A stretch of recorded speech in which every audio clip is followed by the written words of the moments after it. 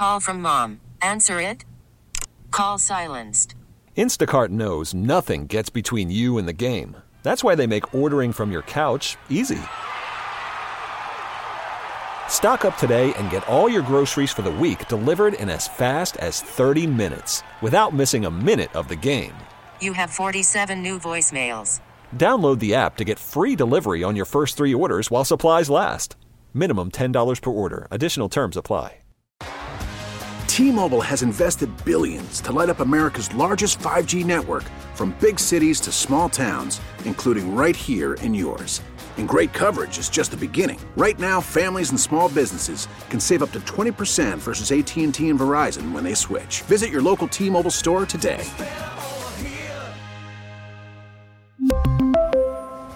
Plan savings with 3 lines of T-Mobile Essentials versus comparable available plans. Plan features and taxes and fees may vary.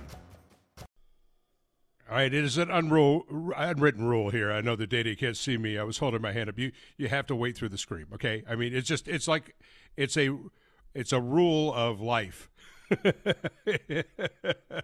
Had me concerned. Axl Rose screaming at the top of his lungs. Come on now, you got to go through the roar. I mean, it is the jungle after all. Welcome back to the program here with John Fricke for John Chuckery tonight. Jason Longshore has been kind enough to jump into the program, talk to us a little bit about what's going on with Atlanta United and this potentially major news about soccer. And not the World Cup yet, about the change to the game. Jason, how you doing, bub? What's going on, John? How are you? I'm doing fine. Let's begin there, Jason, if we may. Okay. There's a club, for those of you who don't know much about soccer, you may know that the British League, the English Premier League is the number 1 league in the world. And there is a major club called Arsenal that goes by the nickname Gunners. And the big boss of Arsenal has been pushing for a massive rule change, and FIFA has said yes. And that rule change is an offsides change that they're going to try out in like Norway and Finland, I think, and they'll see what happens. And they could institute it next year. And, Jason, if they change this and allow players to get more forward of the defense, this potentially could really open up the game. Yeah, I think it's really interesting. And part of it ties into having video replay involved in the game now. And think back to the NFL when they added replay and how, you'd see these little changes in the game kind of on a yearly basis as we all caught up to having calls be 100% correct. When you go back to offside and when I was playing as a kid and what it was like then, what it was like, honestly, like a decade ago, there was kind of this unwritten idea that if it was close, you gave it to the attacker. You gave the attacker the benefit of the doubt. That was the unwritten rule. Well, when you have replay and when you get to the level of technology that the Premier League uses as opposed to like MLS where you just have the replay and you can freeze frame it and look at it, but you don't have the Hawkeye technology that's actually drawing lines and it's all mapped out and it's a bigger level of technology than I can imagine and explain well, but it gets it down to as exact as you can possibly be. It's like tennis where you can see where the ball's going to land, that kind of thing. So when you go away from the idea of if it's close, you give it to the attacker, and you can actually see the level of detail, you're starting to take away what was accepted before. So now with changing the rule to change where the line is, because that's what this is. Basically, the idea now, the idea currently is that if any part of your body that can play the ball legally, so your hand doesn't count here, but if any part of your body that can play the ball legally is offside, then you're offside. Well, it'll flip with this tweak, and we'll see how it goes in the leagues. They're going to test it, where if any part of your body is onside, then you're good. So you basically get a body length is what it's going to come down to. Defenses will adjust. I think you'll see a little bit of a boost in goal-scoring opportunities in the short term. You'll see a lot of arguments and people getting frustrated and the game's gone and all the usual conversations whenever there's a change. But I think it'll be something that gets us, honestly, back to where the idea was, the spirit of the rule was, before we could see it so closely with replay. And ahead of the 2026 World Cup. Okay. That's interesting. I want to go to that card here for just a moment. The U.S. men's national team has been playing in CONCACAF in the Gold Cup. And they've been playing St. Kitts and Nevis, and they've been playing Trinidad and Tobago with essentially, I think it's fair to say, their second unit. I am blowing them off the field. Recently, there was the rankings of the top 100 players, top 10 players at every position that FIFA released, and there were no Americans on the list. I'm kind of trying to figure out here as we go towards the 2026 Cup and we get ready for additional qualifying here. Where do you kind of view the United States in terms of where this team is? Now you have, a new star that's, spurned his other country to come here and might be actually our best player now, ahead of Pulisic. So you have a team that seems to me to have quite a bit of talent that's been playing together. Are they really a top 10 team in the world? I think it's borderline. I think when you get past the top 3, 4, and typically when you get into a World Cup, you'll have 3 or 4 favorites. One of those usually has a bad tournament, might have had an injury, something happens, whatever, they fall out. You have a miracle run from way out that's a surprise that gets into the top 8. And then the rest of the 5 through 20 is really down to form, in my opinion. I think what the U.S. might lack in terms of top world-class players at a lot of different positions, they have a good core. They have a lot of 7s. They don't have a lot of 9s and 10s, but they've got a lot of 7s. And that's a good group to build around. What I'm fascinated to see is next summer in the Copa America, where that's going to be their biggest test. And it's going to be played in the U.S., but it will be all the South American countries and 6 CONCACAF teams. The U.S. has to qualify through the Nations League. They will. Mexico will. The major CONCACAF teams will. But that'll be the real test to see where they are. And they're going to face maybe an Argentina, a Brazil, an Uruguay, some of the top teams in this hemisphere. And until we see that, I think it's a little hard to judge. I do like the signing. It's almost like we're talking about college football recruiting when you get into the dual nationals. But Balogun committing to the U.S. gives them, I think, the level of forward that they've lacked. Pulisic is a very good player. Gio Reyna, if he can stay healthy, can be a very good player. Goalkeeper is very good with Matt Turner. You've got really good defenders at center back, and Miles Robinson's part of that conversation. Balogun gives you a guy who you might not be outplaying a team, but you get that half chance inside the 18, and he can score. And that's something that the U.S. has honestly lacked for as long as I can remember. Talking with Jason Longshore as we get ready for, because really we have to start turning the page here. I mean, we're in the middle of summer of 2023, and 2026 isn't far away. And in front of that, of course, we're going to have the U.S. women's national team try and make it 3 in a row. Are they just heads and tails above everybody still? The U.S. No, women? I don't think so, actually. I think this World Cup is really interesting.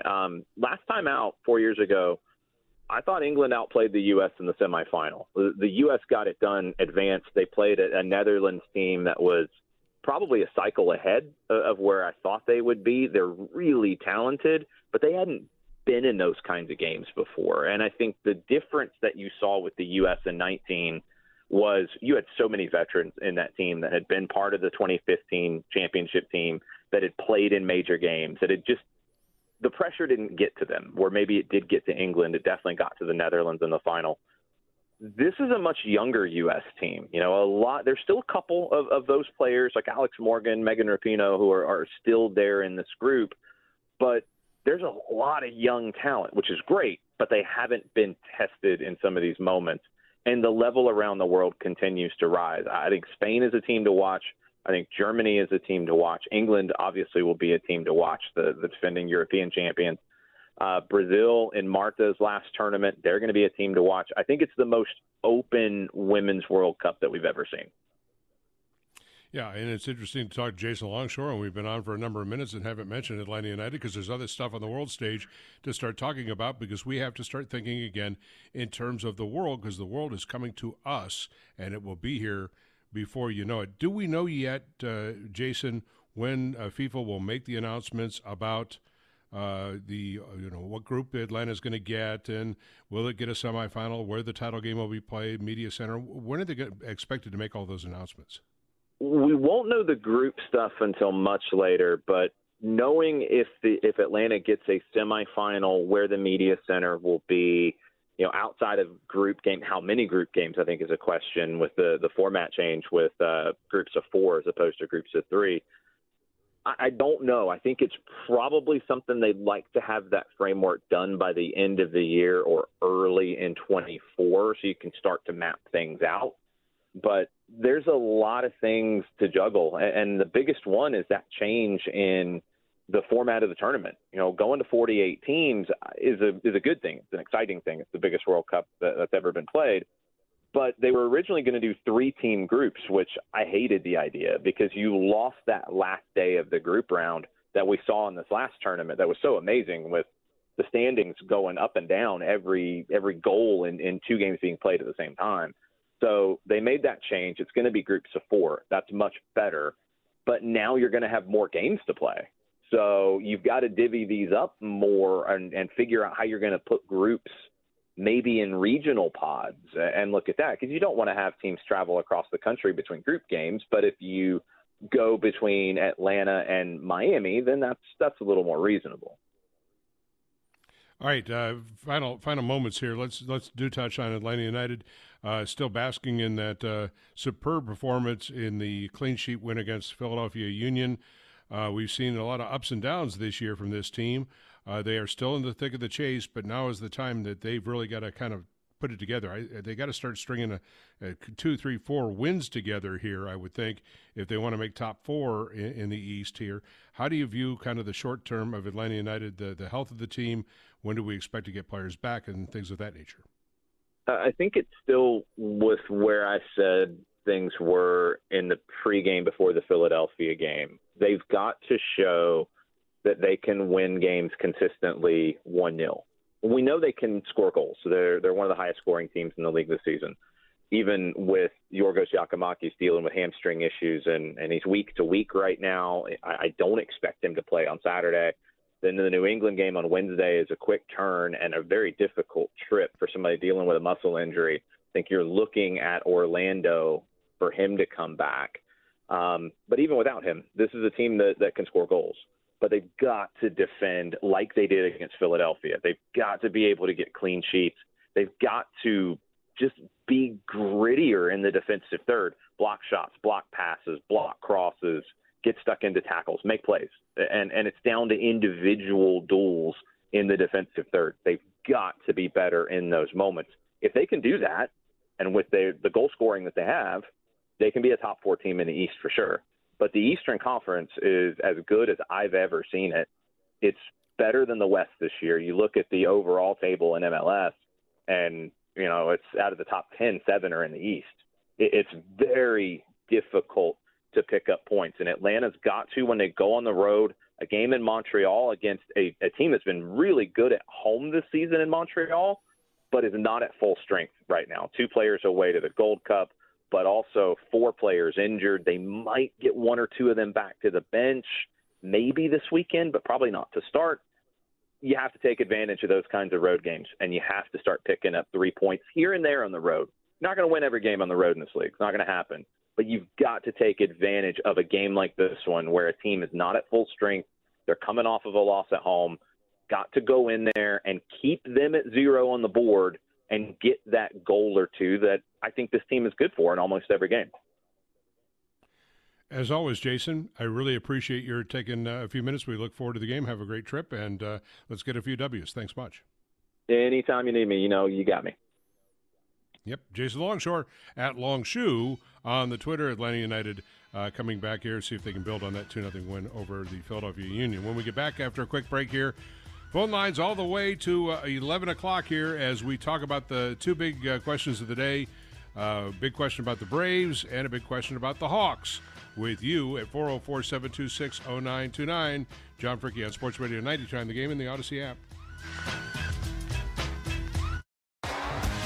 T-Mobile has invested billions to light up America's largest 5G network, from big cities to small towns, including right here in yours. And great coverage is just the beginning. Right now, families and small businesses can save up to 20% versus AT&T and Verizon when they switch. Visit your local T-Mobile store today.